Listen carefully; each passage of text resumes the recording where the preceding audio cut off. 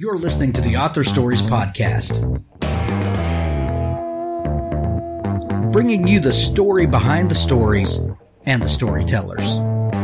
Margaret White, Terry Brooks, Sheena Kamal, Matthew Quick, JT Ellison, Walt D. Williams, Brad Thor, Corey Doctorow, Brandon Sanderson, Robin Mom, Ernest Klein, Jim Butcher, Sherwin Harris. Visit hankgarner.com for archives of all the shows. Today's guest is... So thanks for joining me again for the Author Stories Podcast, where I bring you the story behind the stories and the storytellers. Today, I am super excited to have Dervla McTiernan on the show with me. She has an amazing new book. It's called The Murder Rule, and I was just telling her before we started recording that I've been listening to the audiobook of this, and it's one of those that just captivates you. We've had a lot going on this weekend, and I've had it in my earbuds, and I catch myself just in another world, and that's exactly what you want to happen when you read a book. And so I love it, and I know we're going to have a fantastic conversation. Welcome to the show, Dervla. Oh, thanks so much for having me, Hank. I'm really happy to be here. I'm excited to have you. Dervla, we begin each show with the same question, and that question is, what is your first memory of wanting to be a writer or storyteller? Oh, gosh, honestly, that's a bit of a tricky one for me because I never really thought about, look, I've loved books since I was tiny. I think one of my earliest memories is learning to read, genuinely following my mum around the house and my brothers and sisters around the house, begging for someone to read me a story. And it's not that they were unfeeling. It's just that no one could possibly read me as many stories as I wanted to have read to me. And I remember my mum eventually saying to me, Derv, you could do this yourself. And then I learned to read sitting at her feet. And, sorry, Hank, I think we got a little bit of an echo there, but I think it's gone now. I'm sorry. That's okay. No, I think it's gone away now. So I remember learning to read at her feet, and I knew my letters, so I'd call the letters out to her, and she would give me the sound, and that way I'd sound out the word. So from my earliest days, I was reading, but, I grew up at a time when Ireland was very practical, and the idea of being a writer just seemed like something that was for other people. So it's not like I grew up wanting to be a writer because I just never thought that was an option for me. It was, in our household, it was very much like you grow up, you get an education, you get a job, you can pay your bills, and writing would have been sort of considered, unrealistic or a bit of a dreamer's thing. So I really came to it very late. So it was a very practical time where you get something sensible where you can provide for yourself and your family, and the dreaming is for dreamers. And When my parents were growing up, Ireland was not a very wealthy country. There just wasn't a whole lot. People would know that in the States we've had generations of emigration from Ireland, and so my parents would have had to work very hard to kind of establish themselves, and they understood how tough that could be, and they wanted the best for us. And so it wasn't because they weren't trying to deny me anything, but they just would never have, supported that. And they wanted me to be safe and secure. So writing was not safe and secure. What was there ever a book or an author or a series maybe that gave you that first kind of feeling that books could transport you to somewhere else? It's funny because the books I remember most from my early childhood that I fell in love with were the Enid Blyton books, and I really just loved them, and I loved the Mallory Towers stories and all these stories of wealthy English public school girls, which was about as far from my life as it's possible to be. But I have a strange feeling about those now because I listened to a podcast recently in the UK where a woman was speaking about her experience of Enid Blyton growing up, and she's a black woman, and those books are very racist, and the experience she had in the schoolroom when those books were being read to her. And I listened to her talk about her experience, and it was heartbreaking. So now I look back at those books and I'll never feel the same way about them again, Yeah. So you spent about a dozen years as a lawyer, is that right? Yes, I was a lawyer in Ireland for a long time. I set up a little practice in the west of Ireland when I was 26. Nice. What was it that initially drew you to the law? Well, in a funny sort of way, I think it was stories, because my subject that I loved in school was history. And the way history was examined for your final exam in school in Ireland was we wrote very long essays about different subjects in history. And so really it was a sort of storytelling. And the thinking at the time was, if you were good at history, you'd be good at law, because you had to study a lot of case law, a lot of constitutional laws, a lot of reading and fact-based stuff. And so I think it was a combination of the fact that I loved history and I'd watched a bit too much Ally McBeal or LA Law or something like that. And so I thought, oh, this sounds like fun. Of course, the reality was very different. What type of law did you practice? What was your specialty? I practiced commercial law. So I wrote and I negotiated huge contracts. I mean, 400, 600-page contracts. And because Ireland's a small country, most of our trading partners are American or, mainland Europe. So we would have done a lot of negotiating with lawyers in France or Germany or Sweden or the US. So that was my job. So I've known quite a few writers who began their career as lawyers. That there definitely seems to be a pathway from practicing law to writing fiction, and you can make whatever jokes about that connection that you want to. But I always thought that law was a natural gateway, because whether you are arguing a case in court or you are writing briefs and this sort of thing, it's all storytelling at the core of it. You're trying to communicate something that hopefully will sway the person who is determining your case in your favor. That is storytelling at its core, isn't it? I completely agree with you. I think we underestimate the power of narrative. I think we're beginning to understand it a bit more now. But I think in a court, if you're arguing a criminal case, it's all about the narrative. I sat in on a criminal case in the UK once in London, which was a murder trial. And it was so clear that both sides were trying to create a story so that people would understand more the point of view of the various parties. And I think it comes back to the fact that, I always think of fiction as this, it's a huge exercise of empathy, isn't it? We read a story, we're in the shoes of another person for as long as we're in that story, in a way that's kind of hard to do outside of narrative. So I think that that's what we're doing in the court, trying to create the narrative so that people can exercise their empathy muscle. Sure. Somewhere along the way, you immigrated from Ireland to Australia. That's literally halfway around the world. What brought that on, that huge kind of life upheaval? Yeah, it was a huge change. I'll tell you, it was. So I started the practice when I was 26, and I was very young, but I thought it was a good idea at the time. And I worked very hard, and it was very successful for a while. But I did a lot of property work as well as the commercial law. And Ireland was going through a property boom, which kind of turned into a bubble. And then obviously the subprime crisis hit in the US, and the knock-on effect in Ireland was pretty intense. So the Irish economy all but collapsed, really. And most of my clients lost everything, some of them down to family homes.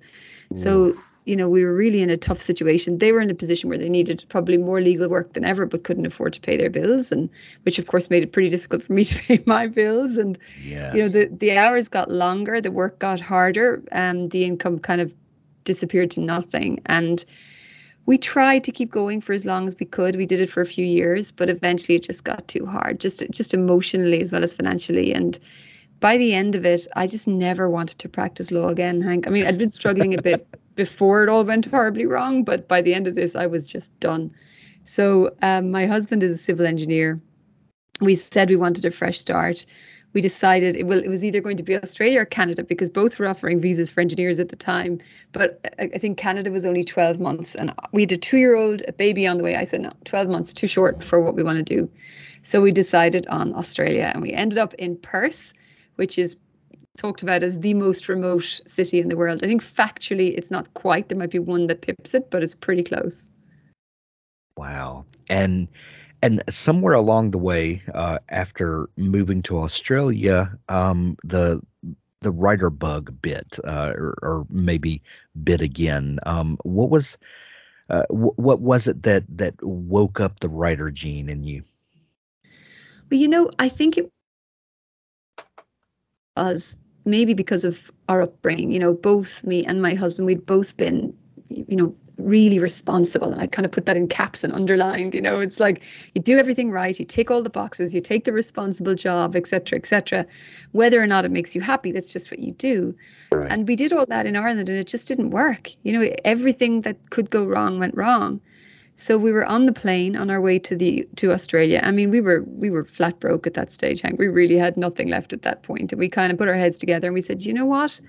We tried to do it that way and it went horribly wrong. And now let's just do it exactly the way we want to do it. Like, let's just live our lives exactly as we want. And maybe we've got as much chance of that working out as the other way. Right. So our little boy was born 5 weeks after we landed in Perth. So that took, and then he didn't sleep for 2 years. So it took me a little bit of time. But around 2014, I was working during the day, be with kids in the afternoon, and I started writing at night. And I just said, that's it. This is, books are my life. To be a writer would be, just beyond a dream. I'm going to give this 5 years the way I would any career change. I'm going to take this really seriously. I'm going to write every night, except Thursday, which was open the bottle of wine night. Don't mess with that. But otherwise, I worked every night. And I just said, I'm going to give it 5 years. And I said to myself, if at the end of the 5 years, there's nothing has happened, there's been not even the smallest suggestion that I could be published in the future, well, maybe I'll reassess at that stage. But it's funny because I look back at it and I think even then I wasn't willing to say, well, I'll give it up. Like, I was like, oh, I'll reassess. If I've given it 5 years and failed, I'll reassess. I knew I wanted to do it. I mean, as soon as I started writing, I knew I would never stop, publication or not. That's so funny because I had a conversation with Brandon Sanderson a while back, the fantasy author. Oh yeah, I know. He's amazing. Yeah, and he's made a lot of waves lately with this big Kickstarter that he did. But regardless, we were talking about kind of his writing pre-publication, and he wrote something like 13 books before getting published. And I asked him if that ever, if he was ever discouraged, and he said this is what people get so twisted about when you do something for the love of it. He said, if I would have never gotten published, then my kids would have just inherited a house one day that just had manuscripts stuffed into every closet and corner. I was going to continue writing whether anyone bought those books or not. And they ultimately did, and it turned out okay for him. But the fact that when you find that thing that you love and you're going to do it regardless, what a freeing feeling. Oh, I love that he said that. I just love it. And it's so true. I mean, one of the happiest moments of my life was a couple of months after I started writing. I went to a writers' festival 2 hours south of where we lived. And I met a friend, someone who was a published writer actually at the time and still is. And we became great friends, still great friends today. I was hanging out with readers. My husband came to meet me the next night. And I distinctly remember crossing the street with him. And I was like, incandescent. I was so happy, and I just said to him, what, I don't care if I'm never published. It doesn't matter, because if I can have this, if I can write every day and I can come away every now and again and be with like other readers and be with book people, like, I don't need any more than this. This is just it. This is amazing. And it's still true. Like, the writing is the best bit. Like, the publication is fantastic and some really exciting, amazing things have happened to me along the way. But the writing is the best bit, and no one can give that to you and no one can take it away from you. I love that. In the beginning, you were very fortunate to make a friend, if we can call it that, in Cormac Riley. Tell me about Cormac and where did he come from? And you published 3 books with him as the protagonist of those, but what a great character. Oh, thanks, Hank. I'm glad you like him. Cormac kind of was born out of a bit of frustration that I had. I was reading, I read a lot of crime fiction, and I was reading, I guess I was happened to read a few books in a row that featured a similar character. And I remember particularly reading an Ian Rankin book, and his main character, Rebus, was an older man, and like, I think Ian would completely agree with this, like quite a curmudgeon. And he was having a mental whinge to himself, Rebus, in the book, and he was bemoaning the fact that he had a terrible relationship with his daughter, and that they hadn't been in touch, and that they were so far apart. And all I was thinking as I read the book was, well, you could call her. It wouldn't be that hard. Just pick up the phone.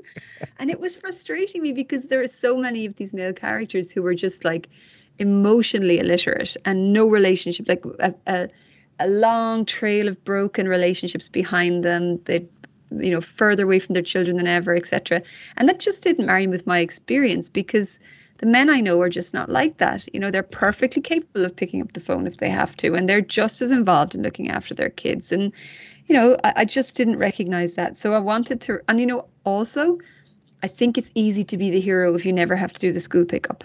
No, right, you never have to return a phone call if you're just allowed to be like, I don't know, a school kid. So I wanted to write somebody that I could genuinely like and admire.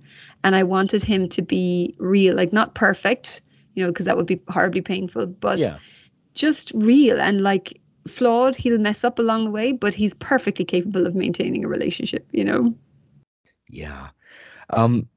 So when you were writing that first book, did that ultimately become The Ruin? Yeah. And I set out actually to write The Ruin. Like when I started writing that book, I just had one picture in my mind, which was of these two kids, Maud and Jack. And Maud was about 15 and Jack, was very young in the idea I had, maybe 6 or 7. And they were sitting in this crumbling country house in the Irish countryside, one of these old hunting lodge type houses, sitting on the stairs holding hands. And like, it's dark, the electricity's out, it's getting dark outside, the wallpaper's peeling off the walls, it's damp, and they're scared. And all I knew going in was that Maud had looked after Jack since the moment he was born and cared for him and protected him, but didn't know if she could protect him from what was coming. That's all I had. I didn't know what got them there or where they were going. I had to write the book to find out, and Cormac just sort of grew from that, because I needed a policeman or woman to come to them in that little early scene, and I wanted it to be someone who was really like a very good person but uncomfortable, not very experienced with young children. So I decided to make him a young male cop who'd be less likely to have done a lot of babysitting in his time, and so that kind of Cormac just sort of grew out of that scene, really. Things We Never Got Over, the new book by best-selling author Lucy Score. Bearded bad boy barber Knox refers to live his life the way he takes his coffee, alone, unless you count his basset hound Waylon. Knox doesn't tolerate drama even when it comes in the form of a stranded runaway bride. Naomi wasn't just running away from her wedding. She was riding to the rescue of her estranged twin to Knockemout, Virginia, a rough around the edges town where disputes are settled the old-fashioned way, with fist and beer, usually in that order. Too bad for Naomi, her evil twin hasn't changed at all. After helping herself to Naomi's car and cash, Tina leaves her with something unexpected, the niece Naomi didn't know she had. Now she's stuck in town with no car, no job, no plan, and no home, with an 11-year-old going on 30 to take care of. There's a reason Knox doesn't do complications or high-maintenance women, especially not the romantic ones. But since Naomi's life imploded right in front of him, the least he can do is help her out of her jam. And just as soon as she stops getting into new trouble, he can leave her alone and get back to his peaceful, solitary life. At least that's the plan until the trouble turns to real danger. Things We Never Got Over, the new book by best-selling author Lucy Score. An Innocent Client, the first book in the Joe Dillard legal thriller series. A preacher is found brutally murdered in a Tennessee motel room. A beautiful, mysterious young girl is accused. In this best-selling debut, criminal defense lawyer Joe Dillard has become jaded over the years as he's tried to balance his career against his conscience. Savvy but cynical, Dillard wants to quit doing criminal defense, but he can't resist the chance to represent someone who might actually be innocent. His drug-addicted sister has just been released from prison, and his mother is succumbing to Alzheimer's. But Dillard's commitment to the case never wavers despite the personal troubles and professional demands that threaten to destroy him. Chosen by BookBub readers as one of the top 100 crime novels of all time, get started on this great series with An Innocent Client, where it all started. Read for free with Kindle Unlimited or buy it in paperback or audiobook. An Innocent Client by Scott Pratt. So you wrote Cormac for 3 books, I believe. You had a trilogy of books with him, then wrote The Sisters, and now your new book is The Murder Rule. After having written a trilogy of books, with having a series character who, when people pick up the second and third books of that series, there's a bit of world building that's already been done. There's already some character development that's been laid out. And it's very easy for readers to get into, books 2 and 3 of a series because you've already done the work in the first book of getting things laid out. Sure. So compare and contrast writing a series with a series character or, a kind of a band of characters versus writing standalones, which your last 2 books have been with The Sisters and The Murder Rule. The Murder Rule is so fresh on my mind because I literally just finished it. And it's so dynamic. There's kind of a different bit of of world building and storytelling that goes into writing a brand new story with brand new characters in a brand new world. As the writer, can you talk a little bit about the difference in writing a series versus standalones? Sure. I mean, I think it's funny because when I wrote The Ruin, I didn't actually have in my mind that it was going to be a series book. I wrote it as, this is the story.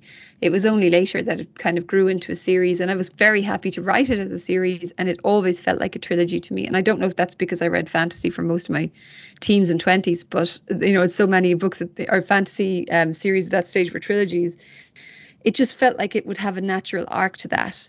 And it was challenging as the books went along because, honestly, I think, you forget more as a writer, or at least I do. Like I might have written 17 drafts by the time I get to the end of a book, but then I never want to open that cover again. 20 drafts, right. Maybe, So like time goes by and I've forgotten the names of minor characters, and I'm not highly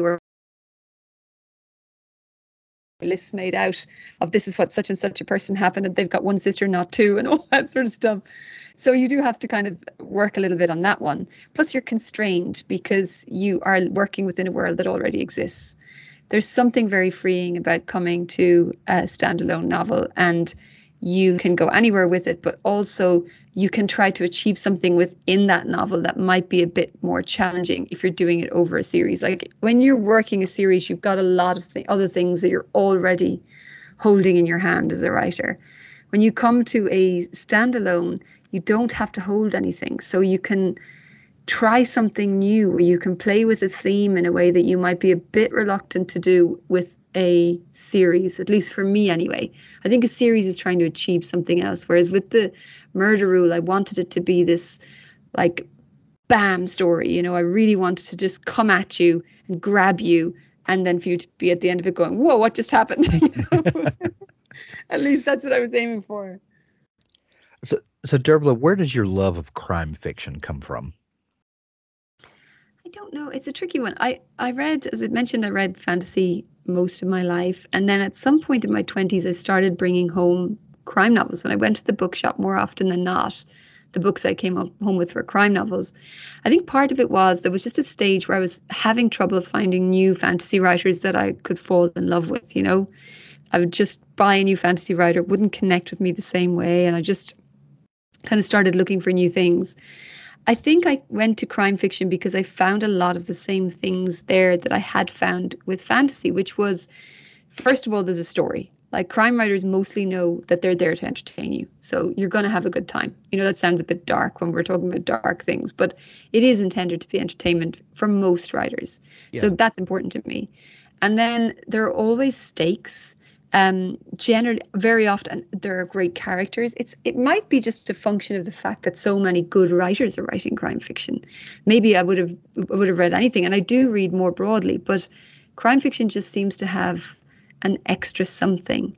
I think partly one of the other attractions, apart from the quality of the writing and the storytelling, is they tend to be cognizant of what's going on in our in our society, our economy.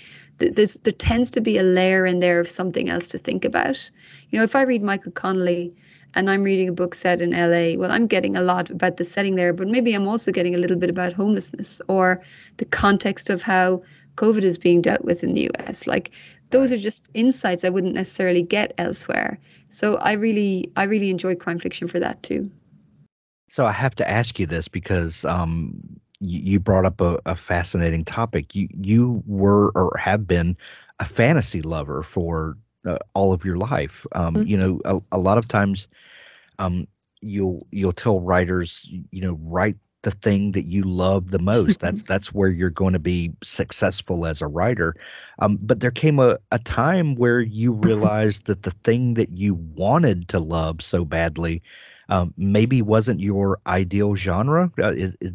Was there kind of an awakening, like when it came to crime fiction versus fantasy?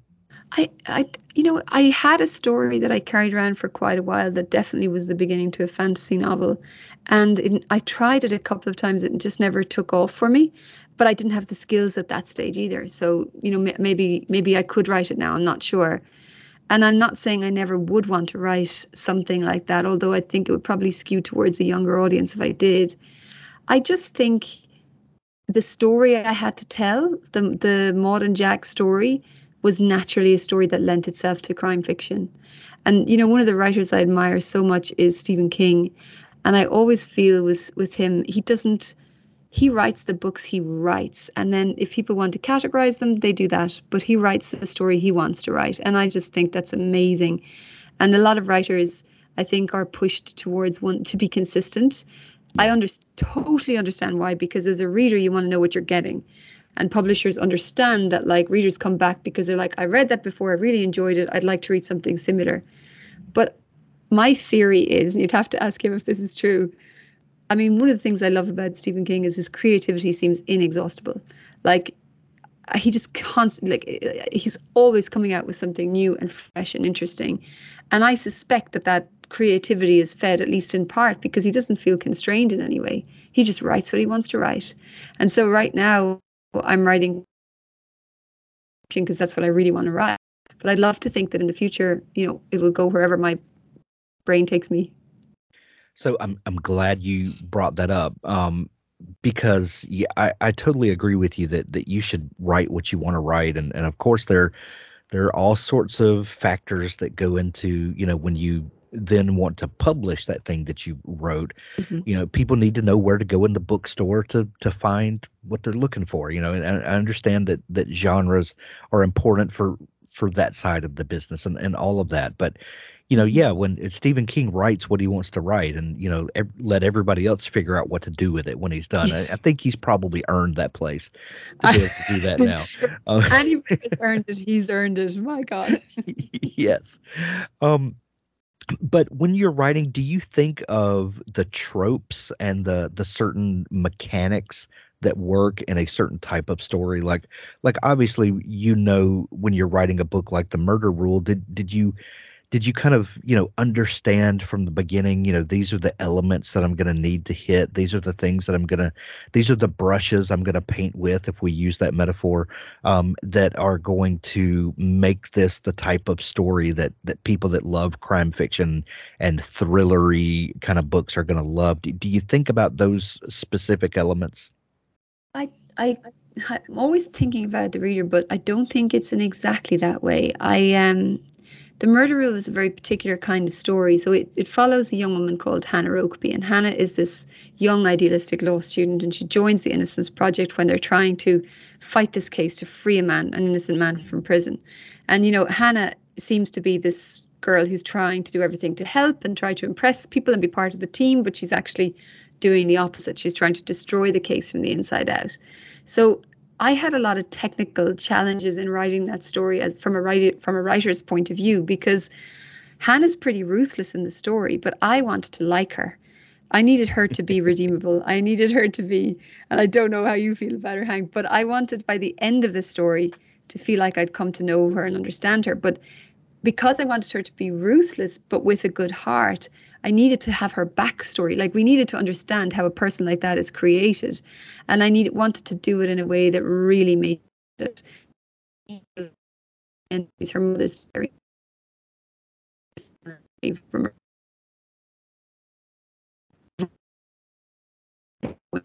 2 times and fall in love with one by the other, just flicking through the pages to you're really interested.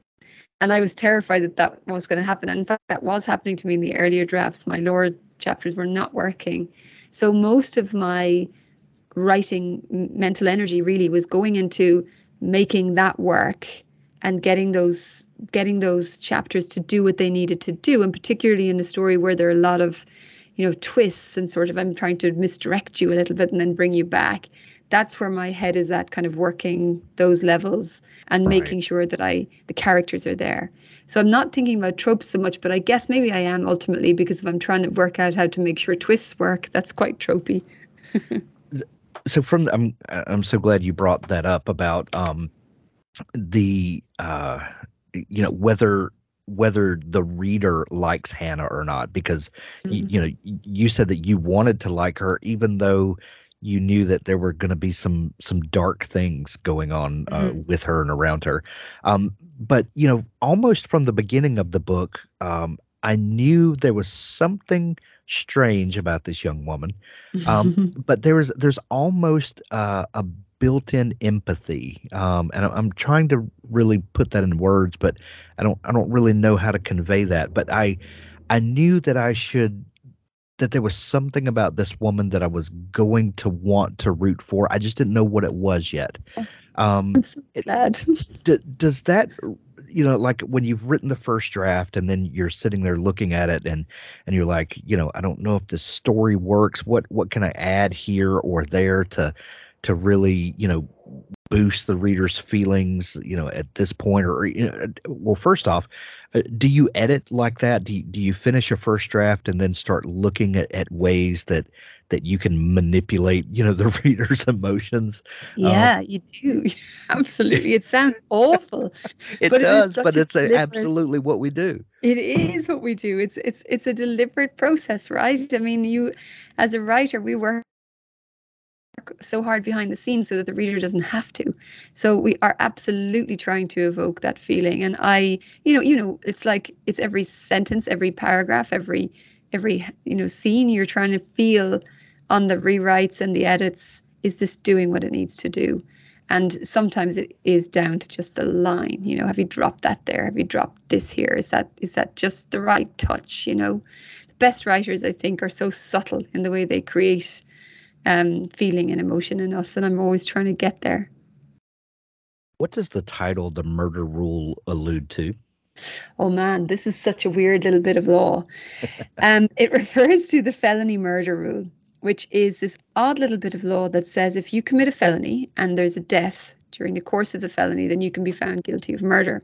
So it's interpreted differently depending on which state you're in, and some states have quite a few safeguards in place to make sure that it isn't imposed unfairly, but a lot of states don't, and it has resulted in some really odd convictions. So there was one, for example, where a man committed an armed robbery and he was caught, arrested, handcuffed and put in the back of a police car, and he was still sitting in the back of the police car handcuffed when the police officer shot his accomplice dead, and he was convicted of felony murder, the guy in the back of the police car.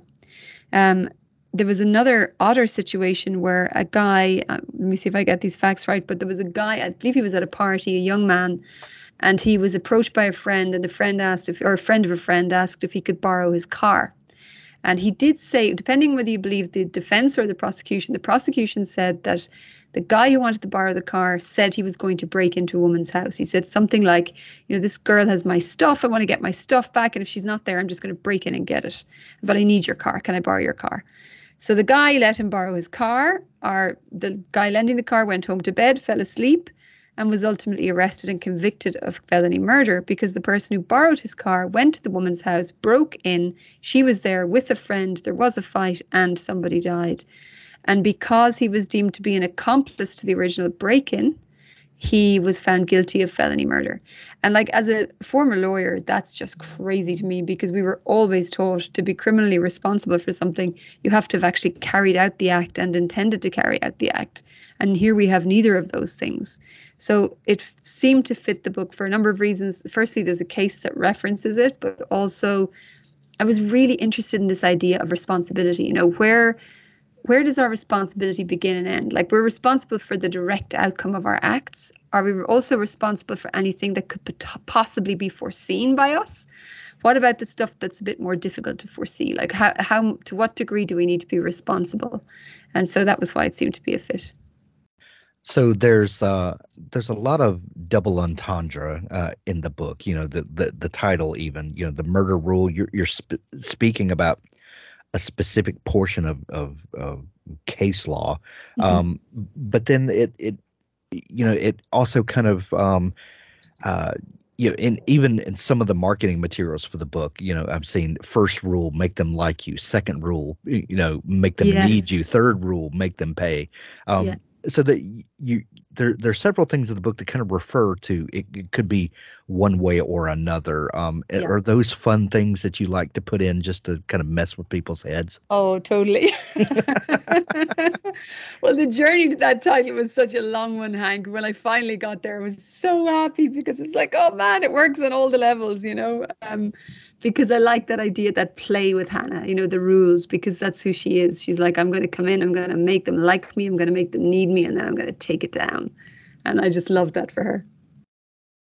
As an Irish citizen living in Australia, writing a book about law in the United States, that's enough to make some people just never want to touch this kind of book. How do you go about getting all of the intricate, elements of law and the way that each country governs themselves? And then, even in America, how each of the 50 states that make up the country, have little, different laws and the way that certain things work out.